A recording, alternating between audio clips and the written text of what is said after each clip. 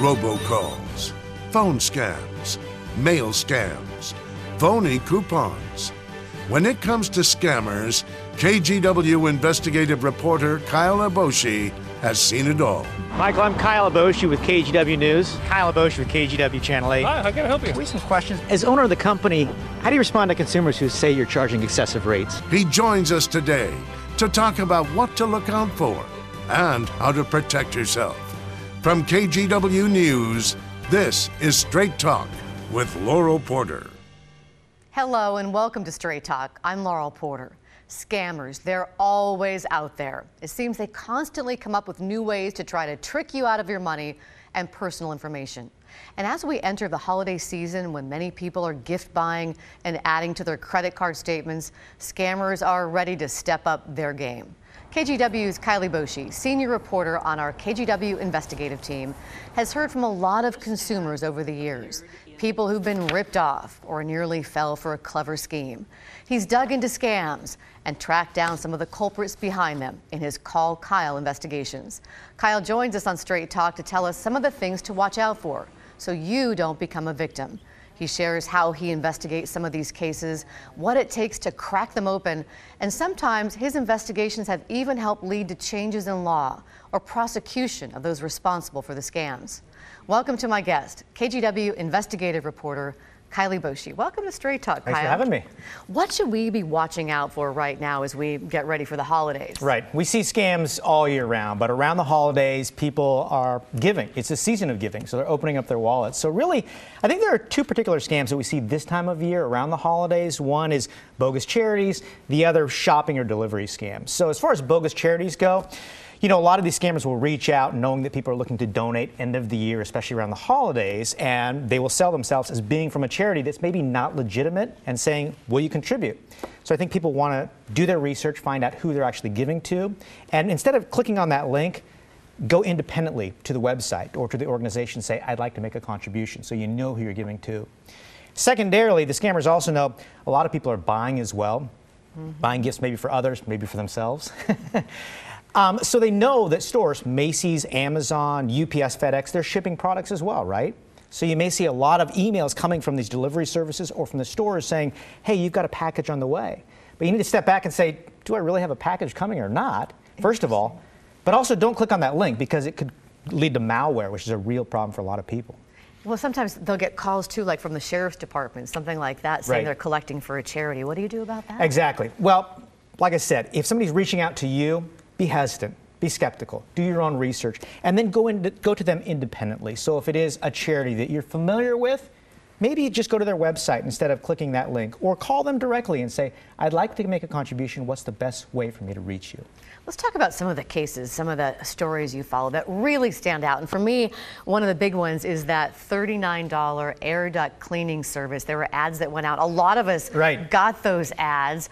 Tell us about that one. Yeah, and I got those ads. I mean, I got them repeatedly. I'd see them in the mail, and you'd open them up, you say air duct cleaning service, be $39 or whatever the promotional deal may be. And oftentimes that's what it was. It was a seasonal offer, maybe a fall special, a winter special to clean out your air ducts, right? Well, a lot of people took advantage of that, or at least called the company looking for service, and then we heard about it because these people, they said, listen, I went in looking for a great deal. In the end, I was charged thousands of dollars because of high-pressure sales tactics and pushy guys who came to my house and said, listen, it's going to cost a lot of money to clean this up. We looked into it and found, yeah, there were complaints not only in Oregon, but Washington. They sent out, was it a couple of million ads, something like that? They did. So according to court records, not only was it the ads that they sent out, but it was also robocalls and illegal robocalls, according to prosecutors, reaching out to people saying, listen, you need to get this service done. But in the end, they got a huge bill. Well, we're going to talk more about robocalls, too, a little bit later. But you heard from a couple of consumers who had this happen to them, who complained and called Kyle. Right. You heard from Sharon Berg from Malino and Rihanna Blair from King City. Let's listen to what they had to say. I think they saw an old woman with glasses and a cane, and they think, oh boy, a sitting duck. As soon as they walked through the door, they were telling me that I needed more and that I got the bad coupon and I needed the better coupon, and let me tell you what all we can do. And then he started inspecting things and came in and pushed me into this huge package, like $1,700. What was it like talking to those consumers? Well, it's difficult to hear because I'm a consumer as well, as are you. We like to get value for what we're paying for, and in this case, they didn't. They say they got ripped off. But it really is an example of a Call Kyle investigation. This all started with somebody calling me and saying, hey, listen, my mother-in-law actually got ripped off. She ended up paying thousands of dollars for service that she thought was going to be like 39 bucks. So we looked into it. Not only did we go out and interview this woman, but then we go in and we search databases to see if there are other complaints. Often Attorney General's office, Better Business Bureau. We look on review sites as well, Yelp, Google, to see if other people have complained. And when we start to see a pattern here, when there's 1, 2, 3, 6, 12, 24, many complaints, we know we're onto something and we need to pursue a story. Were there a lot of complaints about this? There were complaints in Oregon and in Washington. What's interesting about this, it was a Vancouver-based operation, but they had all kinds of different names they were operating under. In fact, on those mailers that I started receiving, I started looking at it and I thought, you know what? Actually, so it's U.S. Air Ducts and Sky Builders, U.S. Air Ducts, Tiger Duct. They were using all kinds of different names depending on the month. So they would just change the name so perhaps they couldn't be found? Oftentimes, but then when you start digging a little deeper, you find out who's behind these operations, and you find out there are just a few individuals that are running these operations. They're typically working in one building, and then they'll maybe move to the next, but it's all kind of the same pattern, and same thing with their operation, the way they work. People would call seeking a great deal. They'd send somebody out there to get the big upsell and high-pressure sales tactics and be forced to pay a lot of money here. Well, you dug in even further to see who is behind all this, and you went out and found David Moshe. We have a clip from the package when you found him, so let's take a look and see what happened when you finally caught up with him. Public records show Mr. Moshe is connected to at least 3 different companies involved in air duct cleaning. And we found him outside of yet another newly formed business in Vancouver. Kyle Eboshi with KGW Channel 8. Hi, how can I help you? We have some questions about U.S. Air Ducts and Builders. Okay, how is that related to me? You're involved with the company. As much as I know, that company is closed. Moshe declined to answer questions about why companies he's associated with seem to open, then close after a series of complaints. U.S. Air Ducts and Sky Builders, just like you mentioned, are not even open anymore. So But you were the general manager. I used to be when they were running. You were responsible for overseeing staff. When the company was open, correct. So how do you respond to those complaints about aggressive And I can't sales, respond to marketing? a company that doesn't exist anymore. I don't have to. That's the beauty of it. You don't have to respond to any of these complaints. Not really, I'm sorry. What was it like confronting him? I mean, that Right. could be a dangerous situation. It could be. So people see these interactions on TV and they say, oh, that's amazing. And it is great TV when we go up and we look for answers. But I got to tell you, that's kind of the last resort. I mean, we ultimately don't want to have to do that. We actually want to hold people accountable, have them respond, and maybe fix the problem in many cases. So we don't go out hard charging with the microphone and the camera right away. Oftentimes we'll reach out to them, we'll make repeated phone calls, we'll email them, we'll seek comment, and hopefully they do respond to us. But if they don't, oftentimes they won't call back at all, or they'll say no comment, but we still feel like we need to ask them questions and get some kind of response from them. Then we'll pursue them and try and get that interview. But another thing to keep in mind is we're aware that it can be kind of a tricky situation here, right? We're going up unannounced to somebody. Yes, they know we're investigating them, but we've got a microphone and a camera, oftentimes in a public setting, and you don't know how things are going to play out. I wonder about your safety. Right, and we think about that as well. So my photographer and I, typically Gene Cotton, we'll kind of talk these things beforehand, how it's going to play out or could potentially play out, where we're going to go, where we're going to look for these people, how we're going to pose the question, because we figure we might have one chance at trying to reach these people. We want to ask them a question that hopefully will get a response, that will answer the questions or concerns of consumers who've been outraged or in some cases ripped off. And so we kind of walk through this process and we wait, and I got to tell you, there's a little bit of dumb luck involved here, because you don't know when somebody's going to come or go, and we end up waiting and waiting and waiting, and sometimes they show up, sometimes they don't show up, sometimes they answer our questions and they want to visit for 10 minutes, which is a Well, he surprise gave to you a us. lot of information. How did you find him? So in that case, and a quick story for you, we waited for a little bit, and we had a couple different addresses. We went to where we thought he was operating, talked to a nearby neighboring business and said, is this where they're operating? She said, oh yeah, they're in that office up here. He's gone for a while though. So we thought, well, we'll just come back. And sure enough, we came back. We're sitting in the lobby area waiting, and I saw a vehicle that looked like his vehicle. I thought, I think that's the guy we've been looking for. And we went out and interviewed him there. But it doesn't always work out that smoothly. There have been times as well where we've been sitting on somebody waiting and waiting and waiting, and we had one incident years ago where we waited and waited, finally saw the person we wanted to go follow up on, and the car wouldn't start. We've been sitting there with a dead battery. Oh, no. So people don't really understand like what goes into actually putting these investigations together. There's a lot of work behind the scenes, a lot of patience. Right. And ultimately we do. We want to hold people accountable, and we want them to respond, because oftentimes we're the only voice that consumers have. They may file a complaint with somebody, but it goes nowhere. Or they post a review online and figure, well, the company didn't respond. And so they call me. And again, if I begin to see a pattern of complaints where the company isn't being responsive or isn't providing the service they promise, then it's really our role to speak up for these consumers. So this case got the attention of attorneys general in Washington and Oregon. What's happening with this case? Yeah, in fact, that interview that you saw right there, they quoted that in the complaint. So attorneys general in Oregon and Washington both filed lawsuits against the companies, Mr. Moshe and other owners of the company as well, saying, listen, you need to stop this type of behavior. It's illegal, is the accusation, and it's wrong. In Oregon in particular, they're looking for refunds, hopefully, for some of these consumers that were out a lot of money. We'll see if they actually get it, but it really is kind of the first step in saying, hey, listen, law enforcement has said stop it, and that's a big step. Let's hope Sharon and Rihanna in the story get a refund. That'd be great. Right. You know, aging parents and grandparents, seniors are often targeted by these scammers. How do the fraudsters find their victims? How do they find the seniors? Yeah. Well, a lot of it is the shotgun approach. They're reaching out to tens of thousands of people. But the more sophisticated scams, they're actually reaching out to individuals. They don't want, like a lot of people, they don't want to waste a lot of time. Useless. They want to go to the individual who they can get. They have what's called sucker lists or hot lists, people who may be more vulnerable for one reason or another. And like all good marketing firms, they've got contact information and phone number, maybe an email as well. They know a little bit about you. They know why you may be more vulnerable. Maybe you signed up for a contest or a sweepstakes. You're somebody who's more likely to take risks. Maybe you've bought certain type of medical supplies, or there's something about your age that makes you unique or more likely to fall for a scam. And so unfortunately, those people are targeted, and they get repeated phone calls from these scammers, or maybe phishing emails as well. And once they answer a call, then they're on that list. Yes, definitely. I mean, that's kind of a big problem is oftentimes, and I get these calls all the time, these robocalls or scam calls, and when you pick it up, they know that's a hot phone number. They're going to continue to call, and it really is amazing. In fact, you know, I see this happening time and time again where people call and they say, I've gotten like 8 phone calls today all of a sudden. Well, that's what happened. They just multiply because they know there's a live person answering, someone who could ultimately be scammed, and they're persistent. They're going to try and continue to call you or share your name with other scammers. Well, one of the people that was scammed you talked to in a grandparent scam, and we'll talk about what that is in a moment, but this couple lost $45,000, part of their nest egg. This is Rose Mitchell. Let's listen to what she had to say.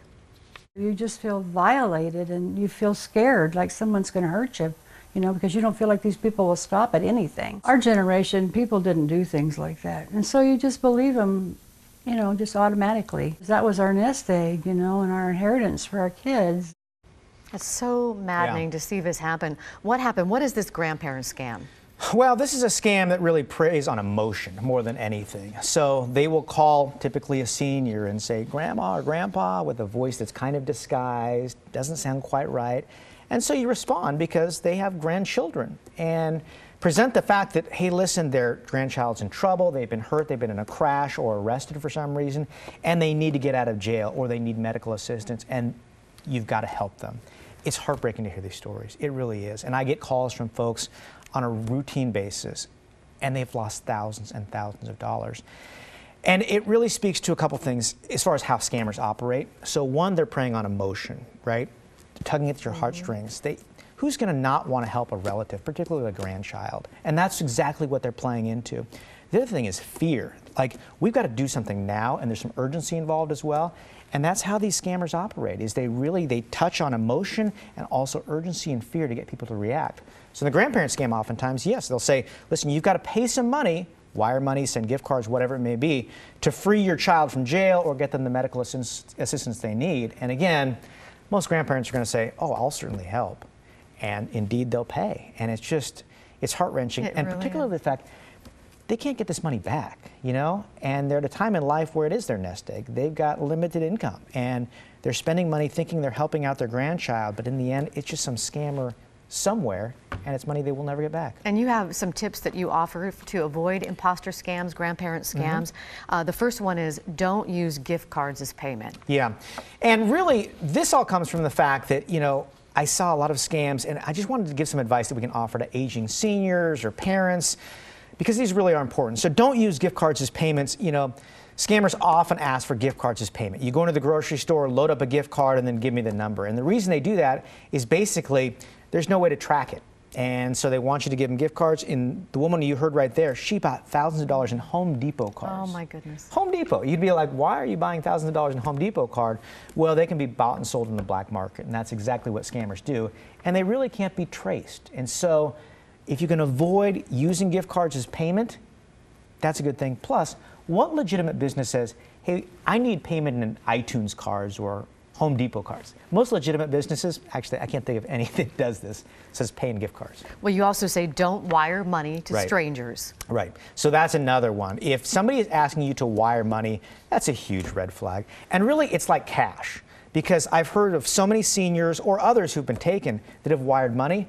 There's nothing you can do. Once it's on, it's gone, it's gone. And it's probably being rerouted as well. And so really, if somebody's saying wire money for some reason, step back and say, this just doesn't make sense. Gift cards and wiring money, no. And finally, you say don't answer the phone unless you recognize the number. So tell your parents, grandparents, not to answer the numbers. Right. And I give my parents the exact same advice. I'm like, listen, don't answer the phone unless you recognize the number. And even then, be a little bit cautious. Know that it's me who's calling. But so often, these robocallers, they can spoof numbers and pretend they're somebody they're not, or say they're someone they're not. You want to believe them, but you shouldn't. So don't answer the phone. If it's important, here's what I tell people. If it's important, let it go to voicemail. You can call them back, no problem. Calls from imposters were the most reported topic of unwanted calls to the FTC over the past year. And Oregon ranked number 2 per capita in the country for do not call registry complaints. This was for fiscal year 2019. There were 93,000 plus complaints. That's 2,227 complaints per every 100,000 people in Oregon. Colorado was number 1 per capita. Alaska was the least, had the least complaints per capita. So why, Kyle, are we getting so many robocalls, all of us? Well, unfortunately, they work. I mean, scammers are making money. They wouldn't do it unless they made money. And in fact, they are making money. But also, technology has made it much easier for them. These robocalls can be coming from anywhere around the world. They can call through technology tens of thousands of people. And they're aggravating, right? I mean, how many do we get per day? And a lot of us feel like there's not much we can do about it. Let's talk about robocalls and how they work. You talked to an expert who gave you a demonstration, and we have a clip from one of your stories. So set this up for us. Right. Well, we wanted to really kind of reveal the secrets of robocalls, how these scammers are doing it. And there really are kind of 2 key tricks here. One is called spoofing, where they create a fake number and call you. So often it's 503 as a Oregon area code. So you think it's a friend or a local business? Yeah, and sometimes even the first 3 digits on your own cell phone number. So you think, well, this is unusual, I'll answer it. But unfortunately, they can pretend to be anybody they want, and they can make that number appear like it's anybody they want. Often even like law enforcement or a government official or the IRS, maybe a Washington, D.C. area code as well. So that's one trick they use. But additionally, they can call thousands of people all at once. Really the push of a button, and that's what we try to show people is how easy it is for them to do. Let's listen. You're a good guy, but we're simulating bad robocalls. Exactly. Yes. Weston set up an automated program on his computer. With the push of a button, he could auto-dial all of these cell phones we'd collected from our coworkers. Theoretically, you could be calling thousands of phones here? Millions. Millions of phones. Yes. And sure enough, they're calling now.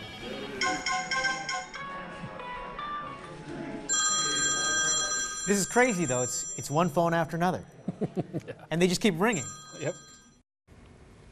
That is something to say, that demonstration. Right. So that's our tech security expert, Ken Weston, who helped to illustrate how really through technology they're able to do that. And they can call tens of thousands of people because really it is a numbers game, right? They just need a few people to answer and then to send money or to fall for a scam for it to be successful. And so they can sit back, work on their computer, and call tens of thousands of people. It's so aggravating, though. Is there anything we can do to stop robocalls? Well, from an individual level, not much. I guess the best tip that I offer to people is, listen, if you don't recognize the number, don't answer. I let it go to voicemail a lot of times. People think it's funny, oh, I really tricked this guy. I started talking to him and said I'm going to come after him. Probably not a good idea, actually, because it just tells them there's somebody on the other end. And again, they'll continue to call because they know it's a live working number. That's not a good idea. Also, another trick they do is they say, press 1 to be on the do not call list, or press 2. Don't do that either, because again, it helps them acknowledge this is a real working number. You're just going to end up getting more phone calls. There are some programs in place. There are some apps, NomoRobo, which basically helps to identify problem numbers so that they won't continue to call, or it'll block those numbers. And then also reporting numbers as well can maybe help. Report those to the Federal Trade Commission, FCC, etc. It may help, but in the meantime, if you get one of those numbers you don't recognize, just let it go to voicemail. Well, a lot of people might be thinking, hey, wait a minute, I signed up for the Do Not Call registry. Right. Why am I still getting these robocalls? Right. And the Federal Trade Commission says, listen, it's still worthwhile, and here's why. For legitimate businesses, if they're on the Do Not Call list, or you're on the Do Not Call list, they're not supposed to call. And if they do, there's big penalties to pay. The problem is these scammers, they don't care about the law. They don't care about the Do Not Call list, so they're going to call anyway. So in those cases, it doesn't really work. It's not really effective. But for legitimate businesses, it says, no, you can't call this person. Are these calls illegal? They are. That type of call, you need to, there are certain parameters about who you need to say who you are, when you can call, that type of thing. So this kind of blitz, it's not legal. Is there anything that anybody's doing? Is Congress trying to stop this? Right. There has been some action on congressional level. There have been multiple efforts. Also, the telephone companies as well have a role to play in this. And a lot of people have been pressuring them to make changes. They say they're making changes. Congress says we're taking action as well. But obviously, it's slow, right? It's a very slow process when, as citizens, as consumers, we're still getting hounded by these robocalls. I'm wondering, we just have a little over a minute left, but what happens when somebody calls Kyle? They have a complaint, they want to tell you what's happening to them. What happens when you get a call? And we do. We get a lot of calls, which I appreciate. It's great because we hear from a lot of different people. And basically, I've got a working database where I'll take down a person's name, phone number, their complaint. You can also call anonymously as well. And if it's a really hot tip that we've got to move on right away, we'll do it. If not, oftentimes we'll kind of look for trends. And that's why I keep this database, because sometimes I'll say, oh, I got a complaint here. You know, that reminds me of a few weeks ago, I had another complaint. And you begin to see a pattern here, and we'll be on it if that's the case. What do you get the most calls about? Well, there are a lot of just scam calls, people who've been taken, unfortunately, by the IRS scam, jury duty scam, grandparent scam. And unfortunately, there's not a lot we can do in those cases except inform people and hopefully prevent them from happening as well. But generally speaking, it's just run-of-the-mill consumer complaints. Somebody's not happy, feel like they've been ripped off. And again, if we see a pattern of complaints about a particular individual or company, we're going to look into it. Just a few seconds left, about 30 seconds left, but this is something we can all work on to help other people avoid being scammed, right? Oh, definitely. You know, I talk to community groups all the time, and I tell you, listen, you're aware, you know how to stop or avoid becoming the victim of a scam. Now share it with somebody. And especially if you've got aging parents or grandparents, let them know, because they are vulnerable. They're being targeted. The scammers are going after them. Share some valuable tips. Tell them, please don't wire money. Don't send gift cards. And if somebody calls and you don't recognize the number, let it go to voicemail. It's just, they're good precautions. Or you can call Kyle. And we want to give you the phone number that you can call. It is 503-226-5041. His email is callkyle@kgw.com.